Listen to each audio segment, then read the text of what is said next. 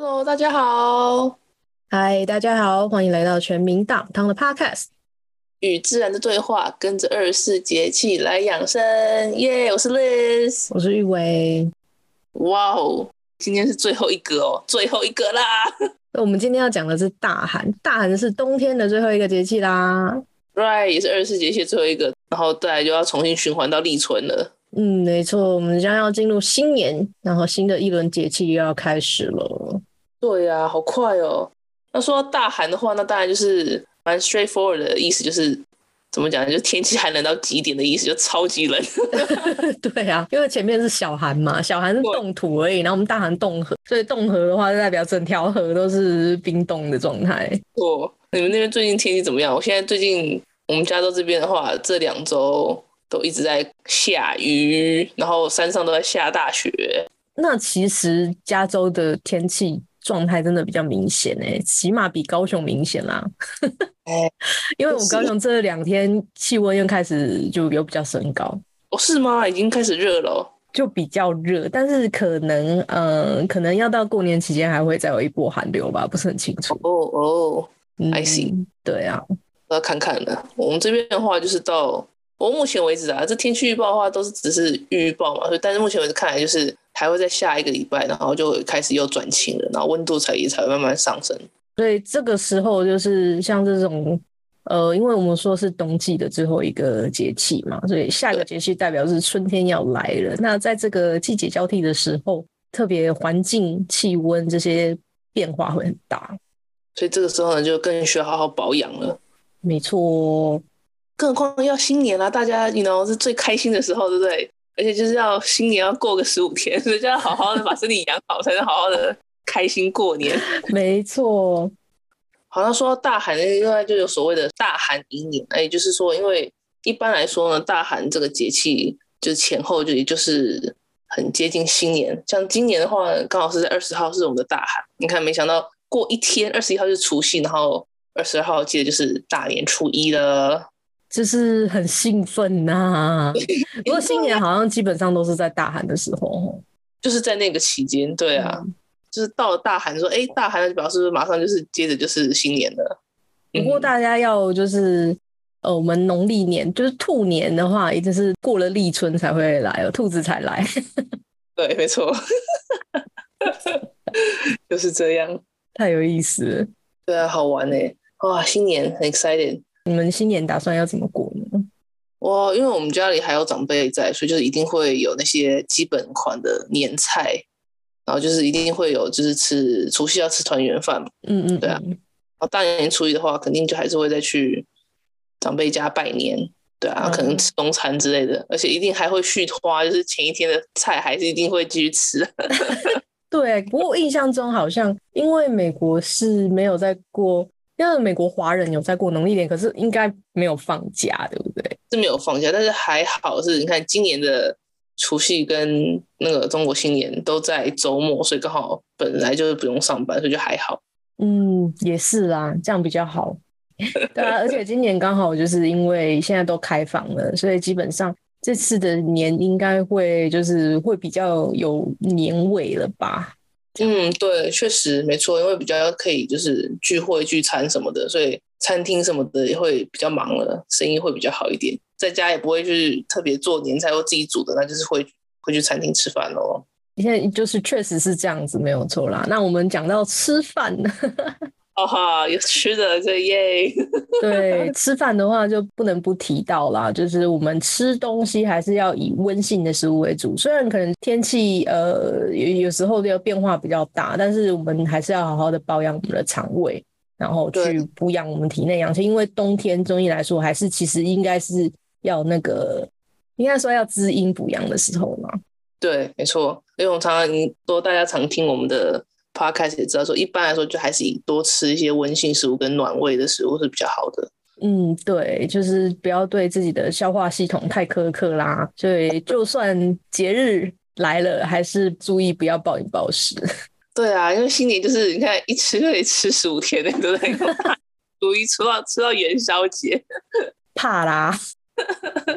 对啊，对，像美国是那种感恩节开始就吃，然后接着就是圣诞节，像在我们在美国的华人，就还接着还有元旦，然后又还有新年，对不对？看这是真的在4个月都在吃东西，开心的，真是开心。所以我们这次就是介绍什么东西呢？就是特别比较像应景啊，对，应景的一个不是茶类，是一个汤类，类的也不是，就是我特别想吃的东西。对，我觉得你选的超好的。就这个时候，就是我们来推荐，就是金瓜浓汤，超赞，我超爱喝。就南瓜啦，南瓜我们是端上，其实这个也可以当一个年菜，端上桌就是金光闪闪的，也很漂亮，就是有金色，就是橘金的那种感觉就很吉祥，超赞。而且我本来就很喜欢，我本身就很爱吃南瓜，然后南瓜浓汤也真的是很好喝。过年期间大家可以试试看啊，而且南瓜对身体也非常好哦。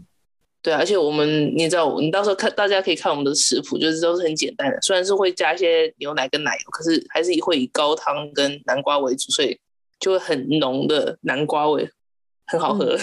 没错啊，就是高汤的话可以看啊，如果是吃素的话，就是有一些材料你就可以适时的把它去掉，没有关系。那如果不喜欢奶味的话，就是不加牛奶，其实也是 OK 对，没错。不然是有些就是对乳制品本来就是有点过敏的话，那也可以改成就是豆浆也行。对，就是然后也可以加椰奶也是可以。对，椰奶也很香，我喜欢椰奶的人。对，没错。你想试试看燕麦奶是可以，因为现在燕麦奶不是还蛮流行。对，还蛮流行的。That's right， 这次 Costco 我们这边还有减价，买了。对，就是这些材料都很好取得啦，所以大家可以在过年期间试试看，然后吃一点金光闪闪的东西。没错，带点福气来哦。耶！好啦，那刚刚我们谈完好吃的金瓜浓汤以外呢，那这一段节气的这个，我们应该多注意哪方面，在我们的情感上跟情绪上要怎么做调整？其实顺应我们的自然变化，我们也讲到说，现在是一段蛰伏的期间，就是我们个人本身呢，就是应该怎么讲，要守住就是自己的本心的一个情况。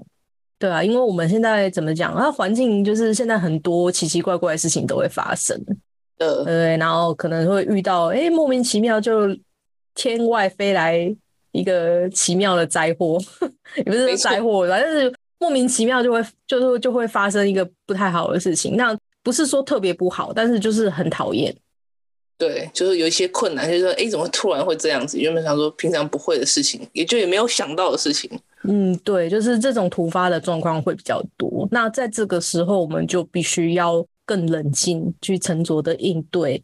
然后，如果遇到一些跟人有关的事物的话，我们可能要再多一点包容心，不要太急躁，或者是觉得遇到什么事情马上就说你怎么都是别人的问题的这种感觉，就是尽量不要有这种情况出现。要稳住。没错。而且就是怎么讲呢？现在就是刚好遇到我们需要就是 hold 住自己的时候的话，就是也是更好能够充实自己本身实力的最好时机啦。因为什么事都不太能够，就是一些大的变动、大的改变不能去做的话，那我们就是从本身小小的地方开始做起。跟我们上一期讲到的就是我们的目标，短期目标，可能就可以往这个方面去冲刺。没错。而且马上就又要一个新一轮节气要立春了，到时候就是新的开始，所以这个时候就要大家要稳住，做好一些调整。对啊，因为春天的时候我们最早有提过，春天就是一个生发的一个能量，所以我们在冬天的时候其实就要做好准备，然后在我们春天的时候乘着这一股生发能量就是去往前冲刺这样子。 That's right。 所以大家这个时候要 hold 住，然后做好就任何有些就是今年一年尤其是新年一年想要做的一些事情呢，还有一些目标呢，就从这个时候开始做好准备，充实自己。没错，不管是你的身体或者是你的心灵，都要在这个时候就是把握今年的尾巴。That's right。 剩几天啦，因为你看大家现在听我们大寒这个节气的 podcast， 马上就接着就是接二连三的2天就是除夕跟新年就开始放假的时候就开始要做准备了。是的。好，非常感谢大家今天收听我们24节气这个最后一个节气大寒，也多谢大家这1年来跟着我们听了24期，对吧？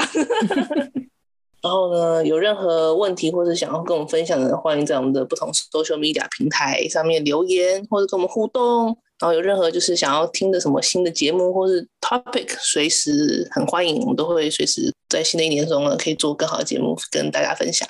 那感谢大家的支持，祝大家新的一年快乐！没错，新年快乐！好，那我们就下一个节目见喽，谢谢大家，拜拜，拜拜。